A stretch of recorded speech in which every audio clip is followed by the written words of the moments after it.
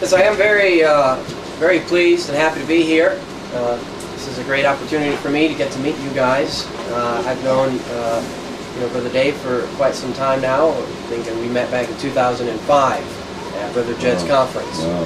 So it's been very good to be able to come and to see you again and your family, and to meet everyone else. Now, I've been traveling and preaching the gospel on universities and colleges since 2005. When I first started out, I bought a minivan, and I was a single guy in my early 20s. And I put a mattress in the back of that minivan, and me and two other guys just hit the road, and we traveled for a whole semester, just preaching in everywhere that we could, all the campuses that we would come across, and the streets, and the festivals, and the bars and clubs. Sometimes we'd park and sleep at a Walmart. Most of the time we had host homes that would put us up, and just went full force into preaching the gospel.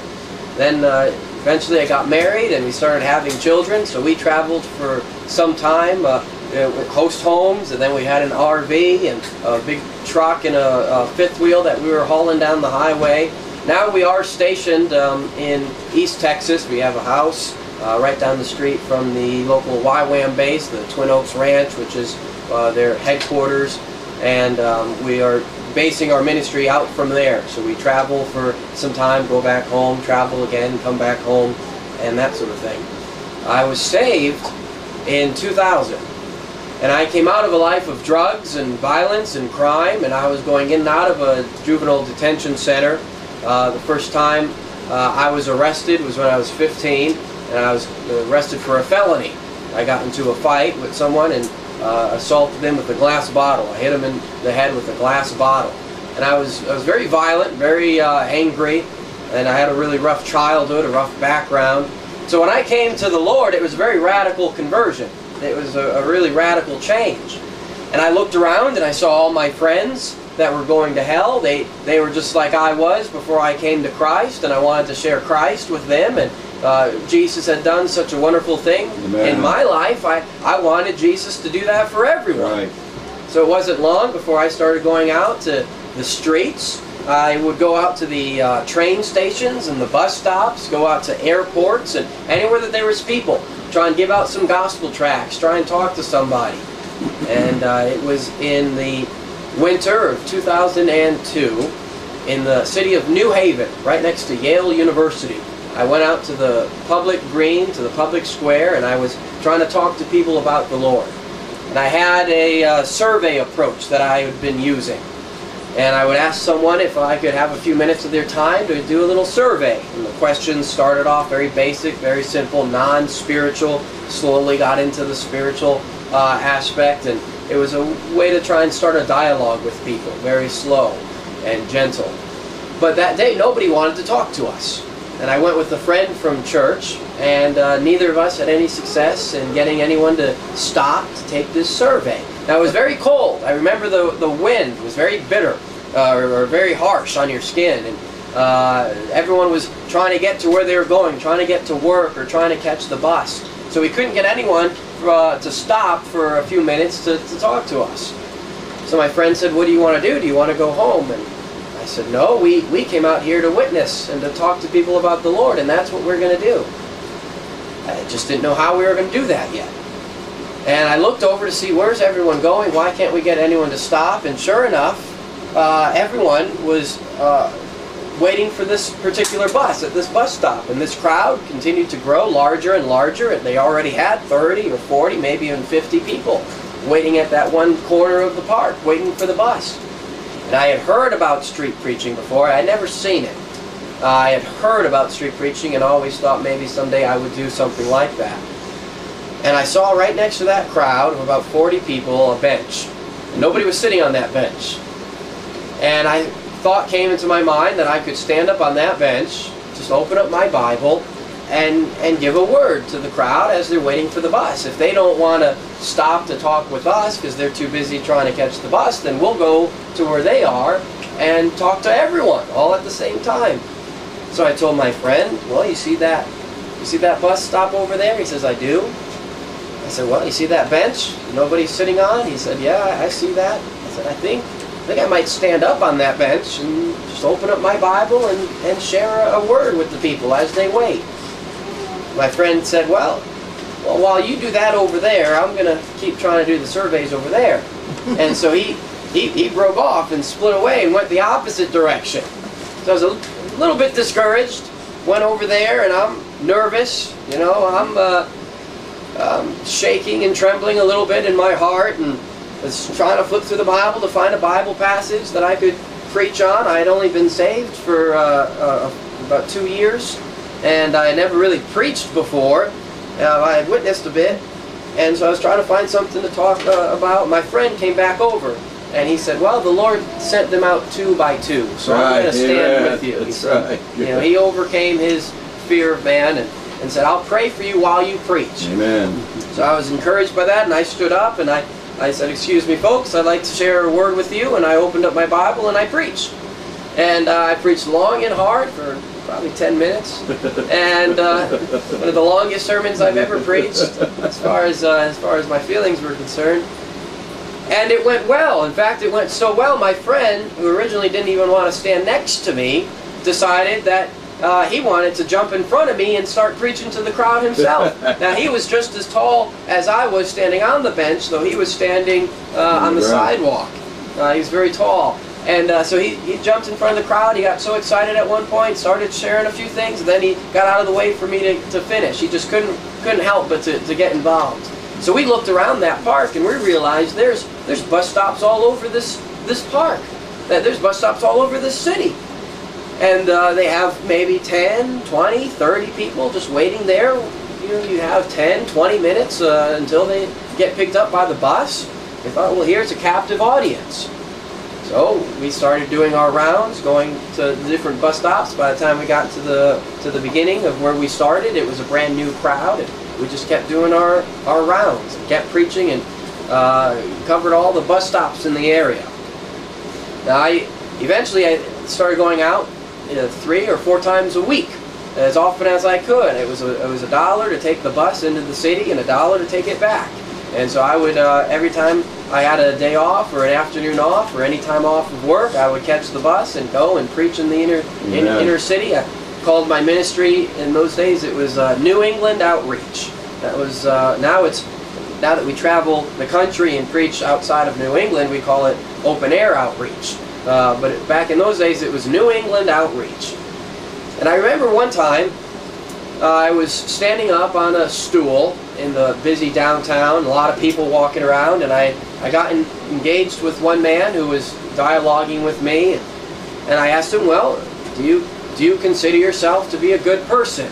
You see, this was the type of evangelism training that I had received, and about this way of talking to people, and he said, yes, I consider myself to be a good person. I said, have you ever, do you think you've kept the 10 Commandments? He said, well, maybe, I think so. I said, have you ever told a lie? He said, yes. He said, well, so that makes you a liar. I said, have you ever stolen anything? He said, yes. I said, well, that makes you a thief.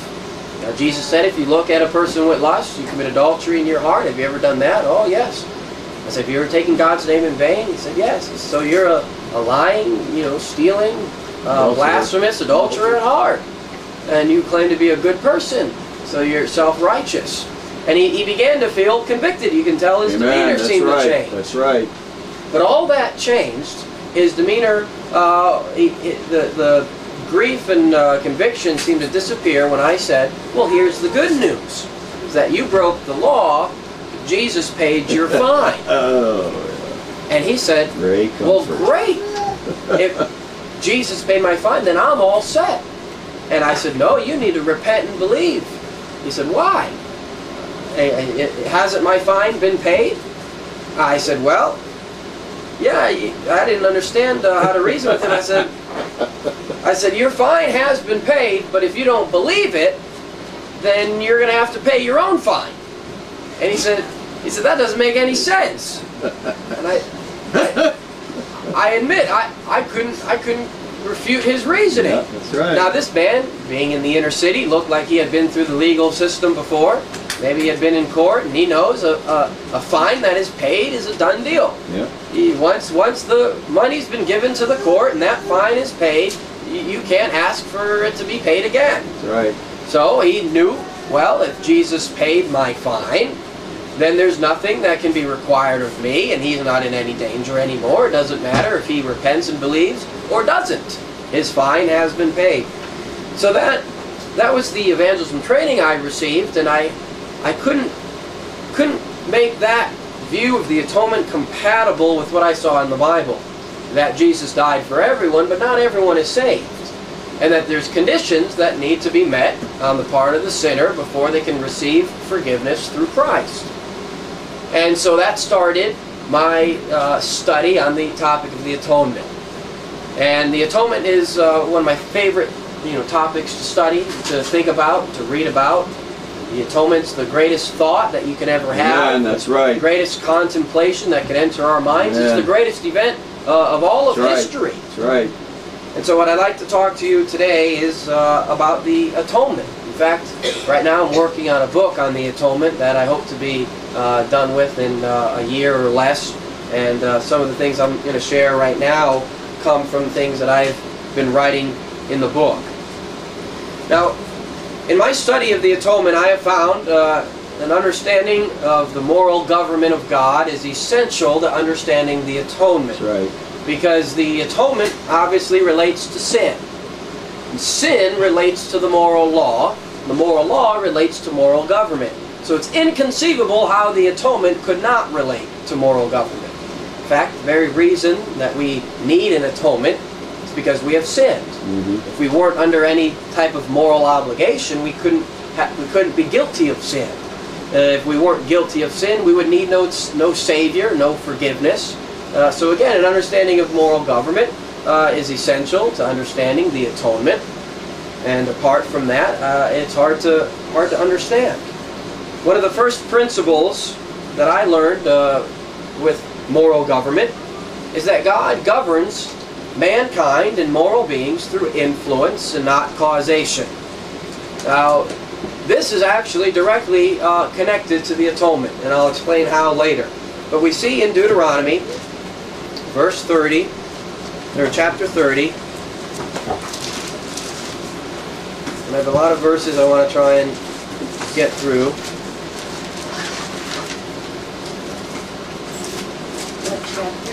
30, verse 19.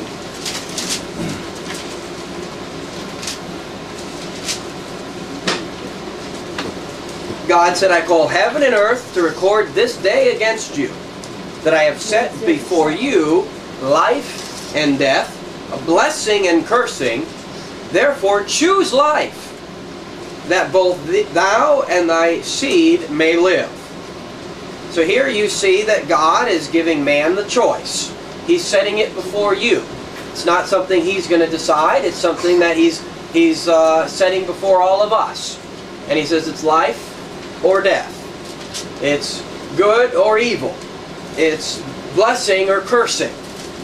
Now these are what you would call the sanctions of the moral law, that there's reward for obedience, there's penalty for disobedience, and these ought to be influential upon our mind and influential upon our choice.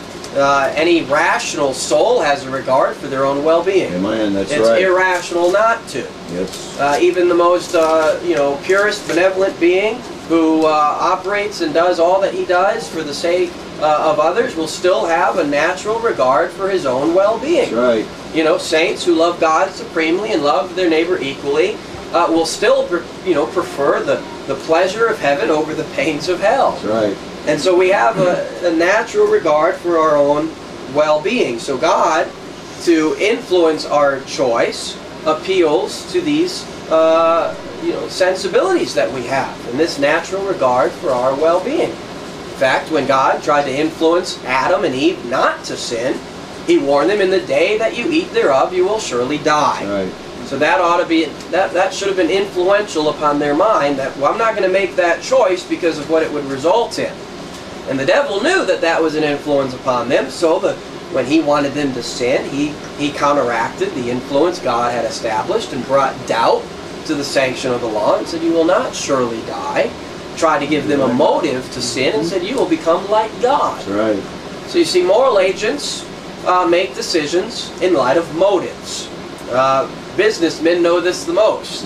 You know, when they try and sell a product, they try and portray it as something that'll be beneficial to your life, very helpful to your needs, something very pleasurable, make you happy. That they capitalize on this.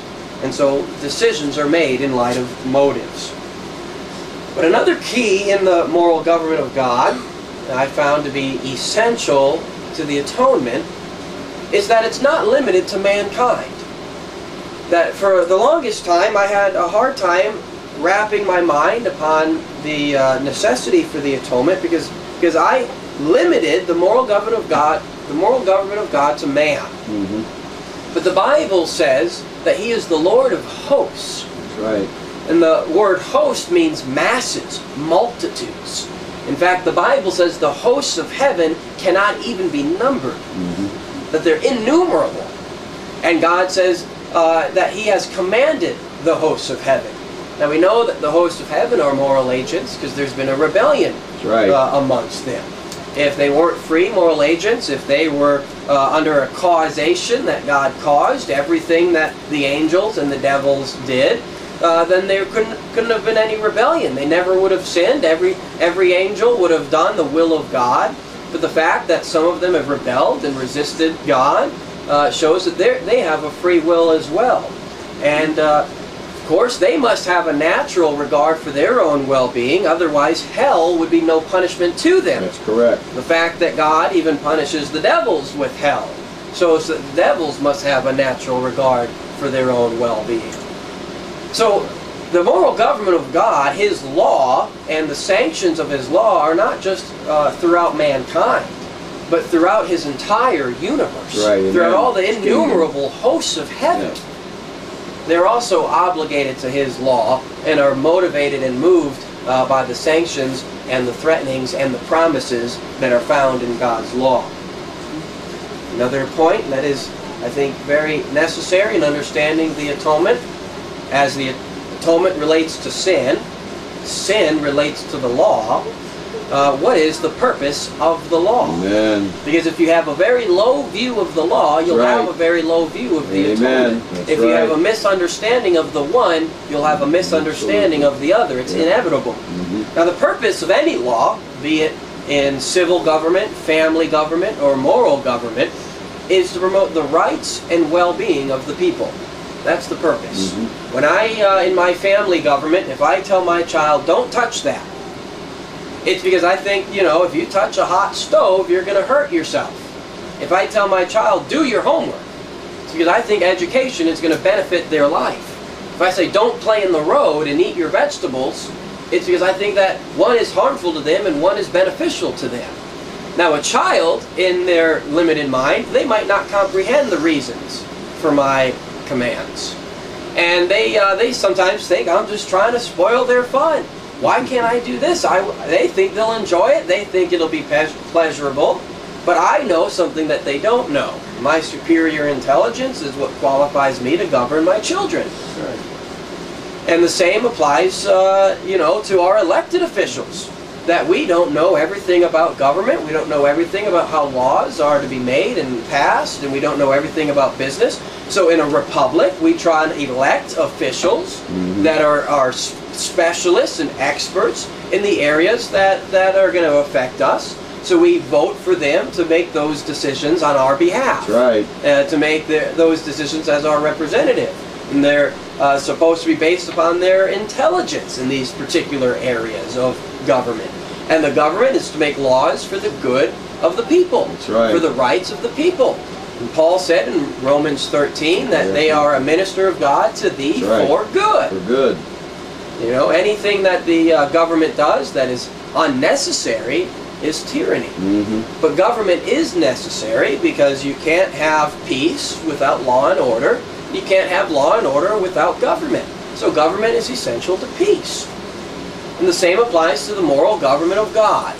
That in His laws, He knows in His infinite mind what is for our good and what is for our evil. In fact, when God said, I've given you this law, He said in, let's see, Deuteronomy 10:13, He said it was given to them for their good. And then you have also in Jeremiah 7:6, he told them to refrain and to stay away from idols, which are to their hurt. And so he outlaws things that are to our detriment, and he promotes things that are to our benefit. Amen. Now, it should be self-evident if you study the Ten Commandments.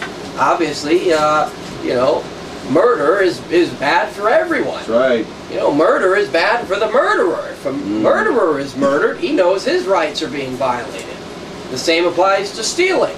Now, a sinner might think it's to their benefit to steal, but they know it's not to their benefit if someone steals from them. That's right. And so the law contemplates not just the benefit of a single individual, but the benefit and good of the whole.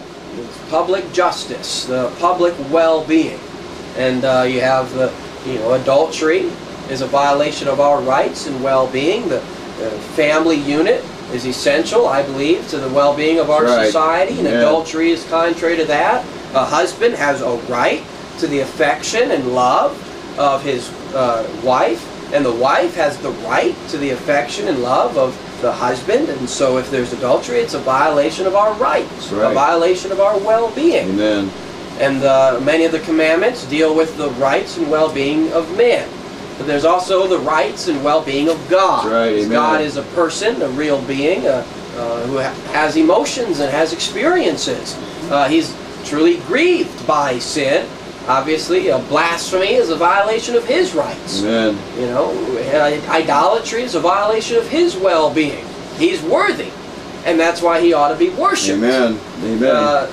So the Ten Commandments is for the good of the entire universe, that we ought to love everyone according to their value. Amen. And the law has a purpose. It's not arbitrary.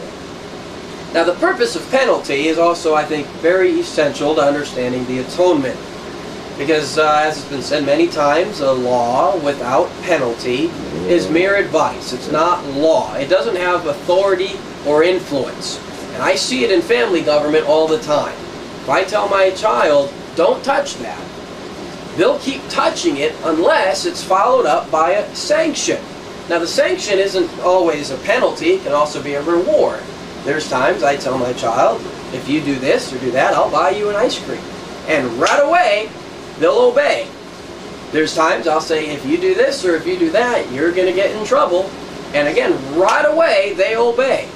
Now, they obey in correspondence to how certain they are that I'll follow through with it. That's right. If I'm inconsistent, then they'll sometimes test their chances. And if I say something, tell them what to do, but I don't give them any motivation. If I don't give them any motive or any sanction of a reward or a punishment, then they can disregard it completely and do whatever they want to do. And so penalty is essential to law of any kind, whether it be governmental, or civil, or moral. It's essential. Now, we see in the Bible, God executes penalty to be examples unto others.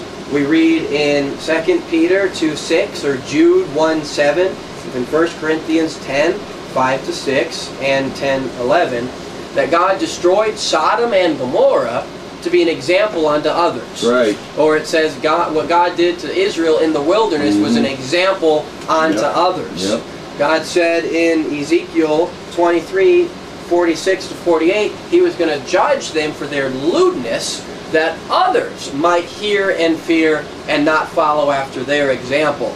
Even in the civil government of Israel, sometimes if they executed capital punishment upon someone, they would hang their corpse upon a tree. And that was that others, it says, might hear and fear. Because when you see the consequence of transgression, you're influenced to avoid transgression. When you see the result of that choice, you're influenced not to make that choice.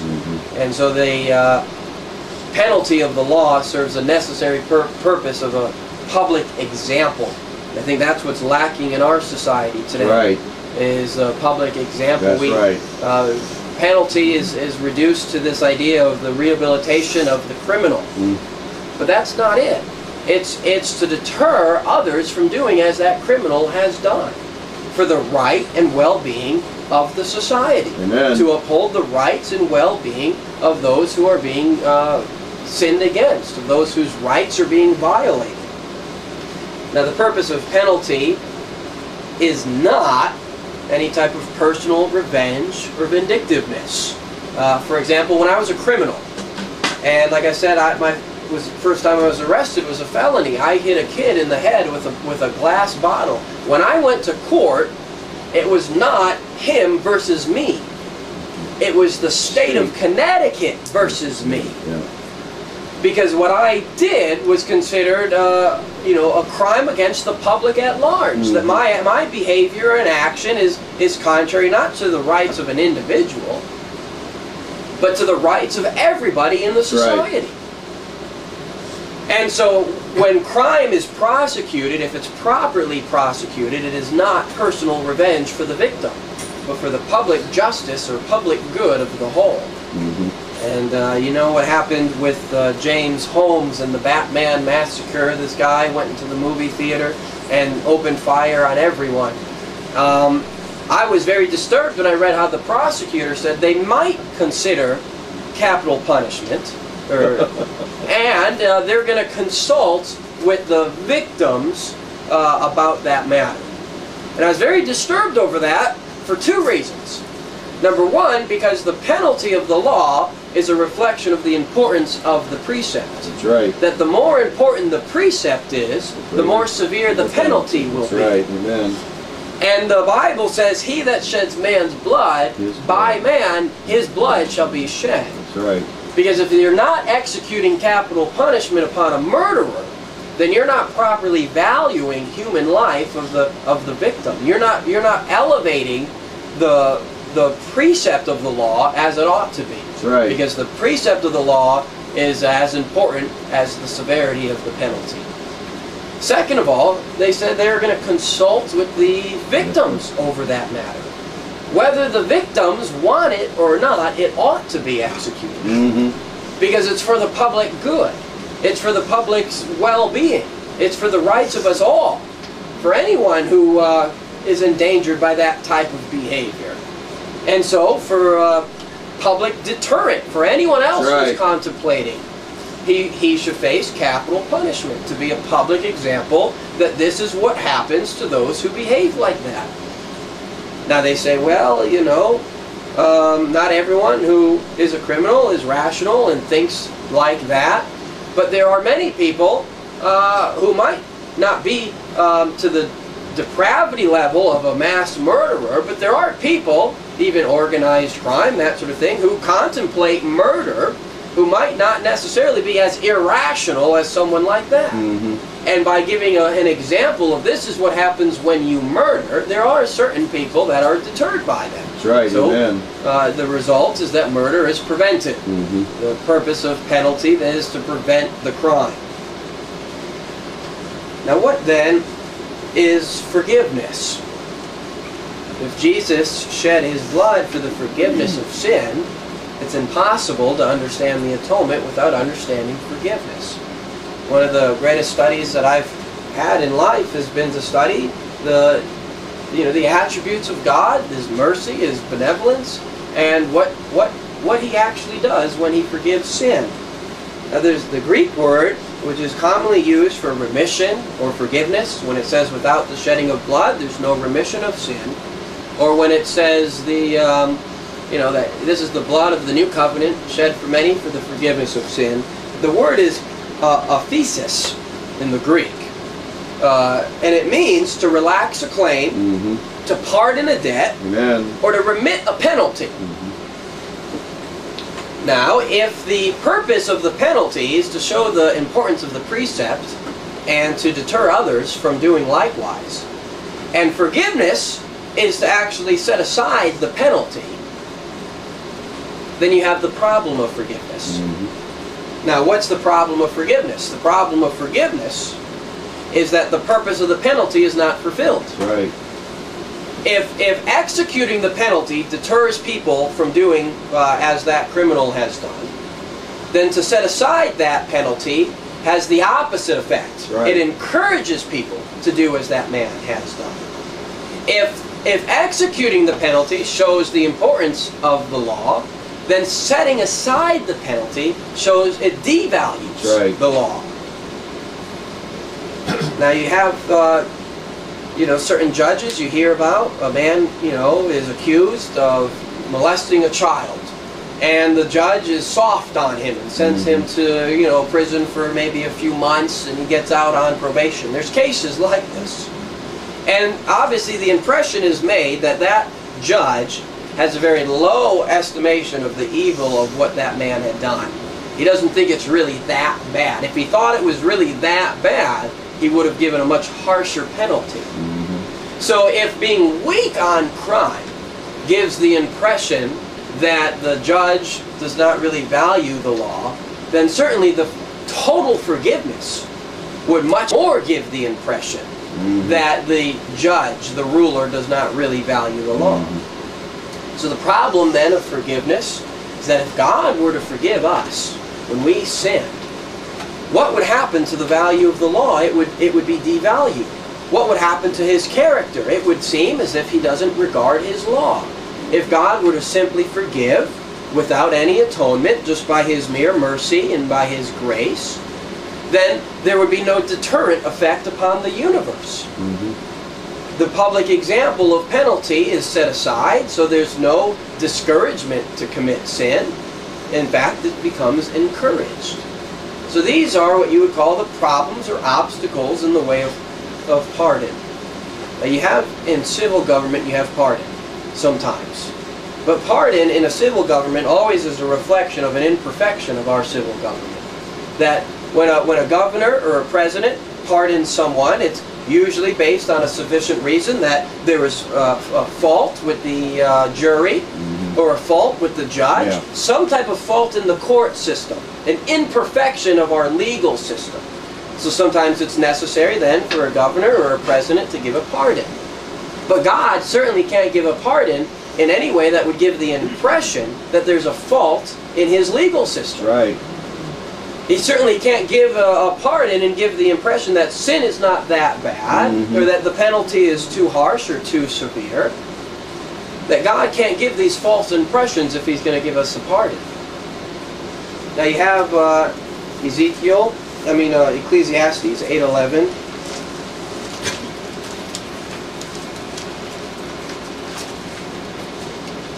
That sums up this problem of forgiveness.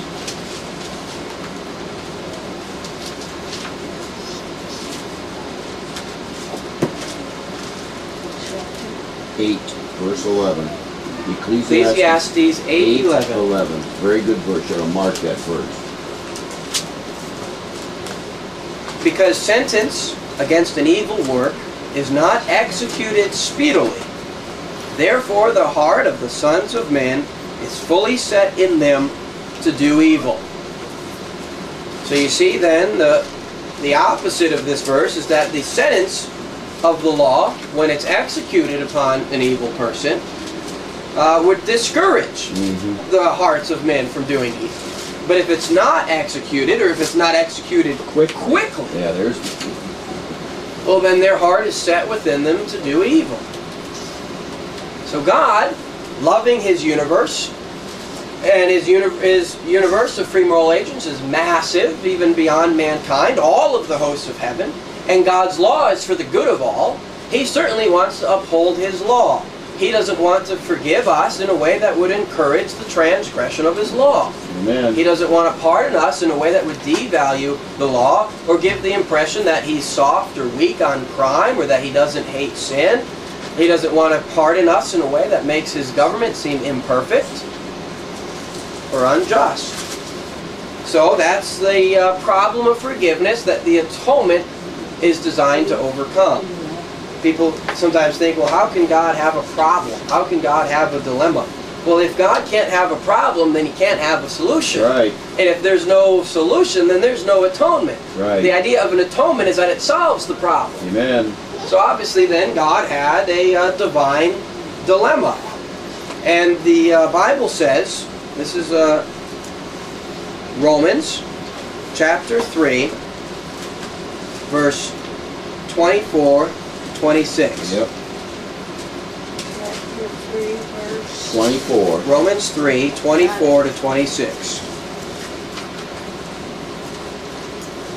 The Bible says, being justified freely by His grace, through the redemption that is in Christ Jesus, whom God has set forth to be a propitiation through faith in His blood, to declare His righteousness Amen. for the remission of sins that are past, through the forbearance of God, to declare, I say, at this time, His righteousness, that He might be just, the justifier of him that believeth in Jesus.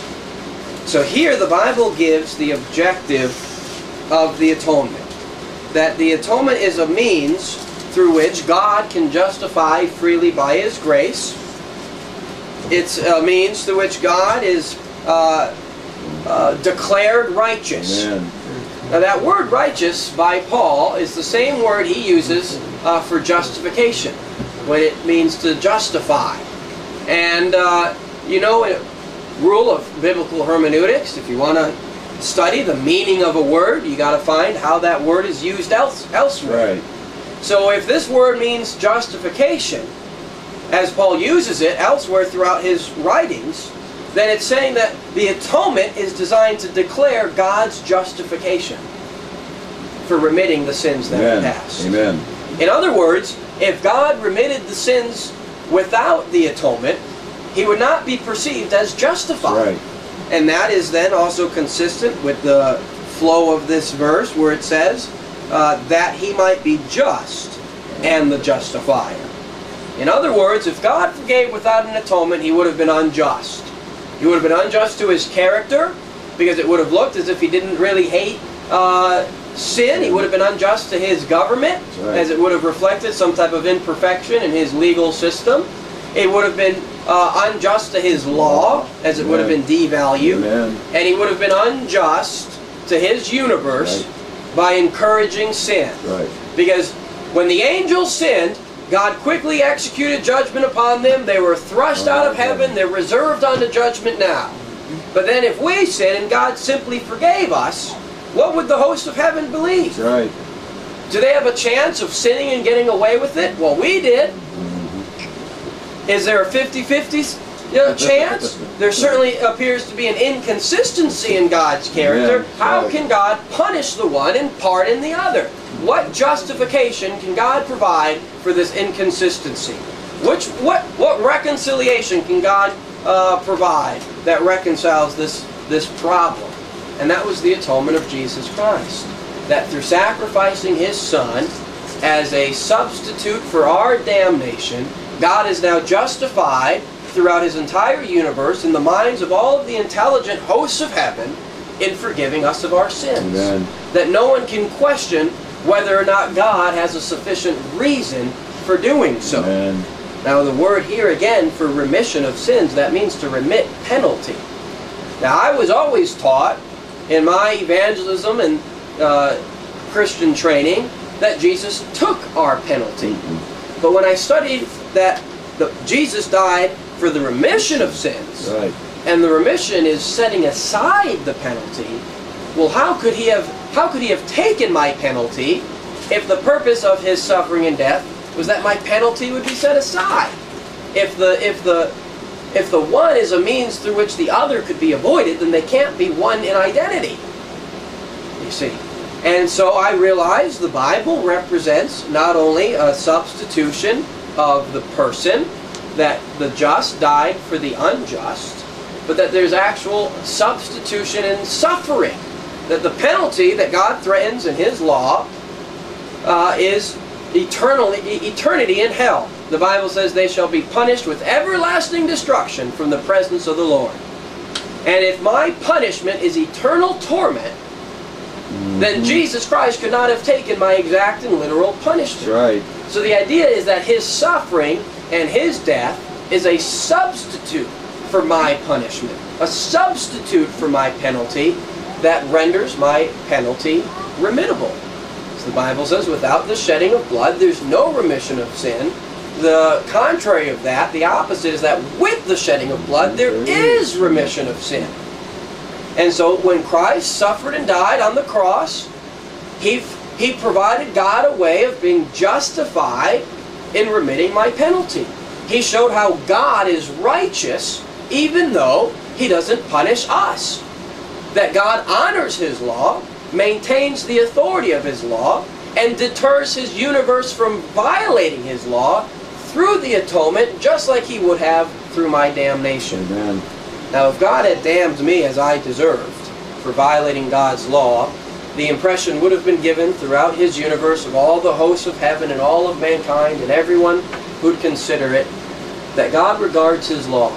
And God's going to uphold it, God's going to maintain it. And you don't want to become like that Jesse guy who's in hell forever. So you don't want to break the law of God. Amen.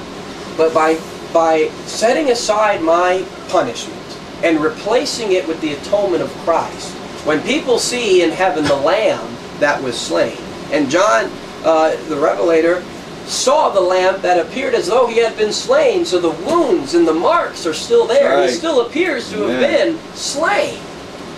When all of the hosts of heaven and all of the universe of God sees that the only reason I've been forgiven is because of the suffering of the Son of God, the only reason my penalty has been remitted is because of the agony of God in the flesh. Well, now they know God must certainly regard His law. Amen. That the law certainly must be important, the law must be valuable. If it were not valuable, if it was not important, God could have easily forgiven. He wouldn't have had to go through so much trouble to forgive sin. And so now the atonement accomplishes exactly what my punishment would have accomplished. It deters His universe from sinning, shows His regard for the law, and honors His law, maintains His government. Now I'm going to cut it short because we're coming to the end here. There are conditions of pardon that are consistent with the nature of the atonement. That what the atonement accomplished was not an automatic salvation. Now, if Christ had literally taken my penalty, certainly the same sins cannot be punished twice. That's always been the stronghold of the Calvinists.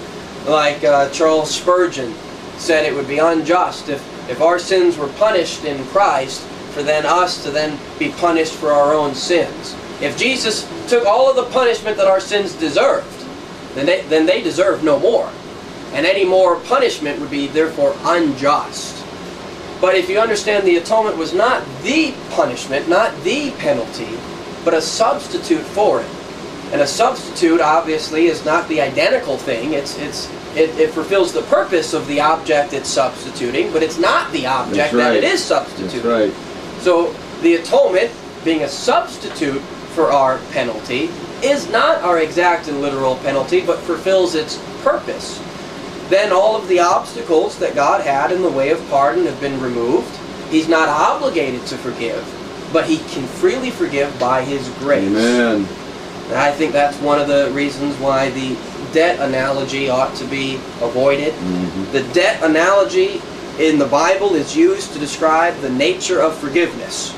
We're to pray, Father, forgive us our debts. The debt analogy is never used in Scripture to describe the nature of the atonement.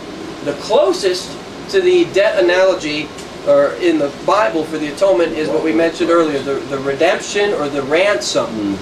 But a ransom is paid to the captor for the release of a captive.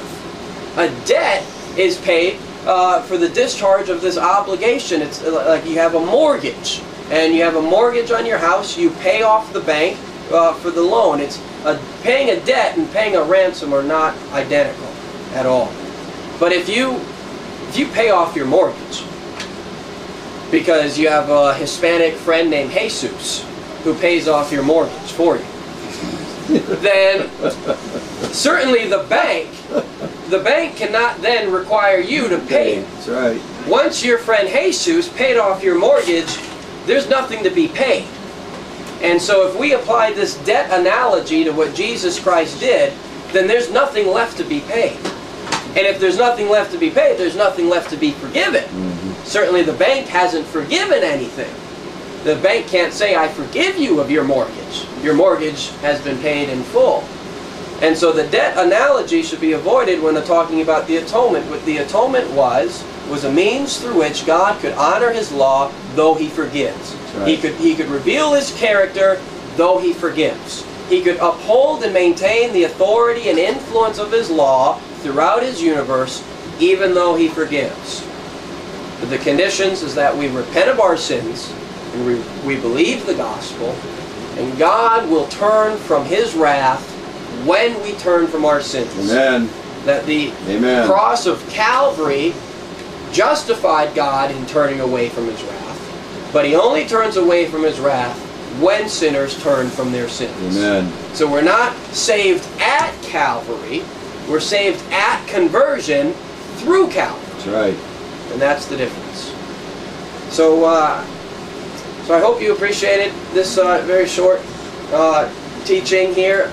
Again, a lot of this is a very condensed version of what I'm writing in my book on the atonement, which will be available soon. But this has really helped me have a consistent theology with what I see in the Bible, that he died for the remission of sins, that there's conditions that no one is saved until they are converted, that Jesus Christ died for all men, but that doesn't mean that all men are automatically saved. And certainly a consistent theology is necessary to living a consistent Christian Amen. life. Amen. So let's just end in prayer for today. Father, I thank you for your atonement that you provided for us, means through which we could receive your grace, that you could express your mercy and safety and wisdom. Father, I thank you for the sacrifice of Jesus Christ. Amen. How wonderful of a God you are, that as wicked and as hell-deserving as we've chosen to be, that you are chosen to be merciful, Amen. you have chosen to be loving, Amen. and you've sacrificed even your only Son to save people like us. So I just pray, Father, that the truth of your atonement, the truth of your sacrifice will be understood crystal clear, not only in our minds, but in the minds of the whole world, Lord, that we'll take the gospel to the ends of the earth, preach it loud and clear for all to hear, Amen. that all might be saved, because you know you're trying to save as many people as possible. Amen. So Father, we love you and we thank you for your atonement. I just pray that you'll continue to enlighten our minds and guide our hearts as we continue to read your word and to study your nature and character. We pray in Jesus' name. Amen. Amen. Amen. Wonderful. Put That that was button on that wonderful. one in your pocket, just hit the little red button on the front. It stops it from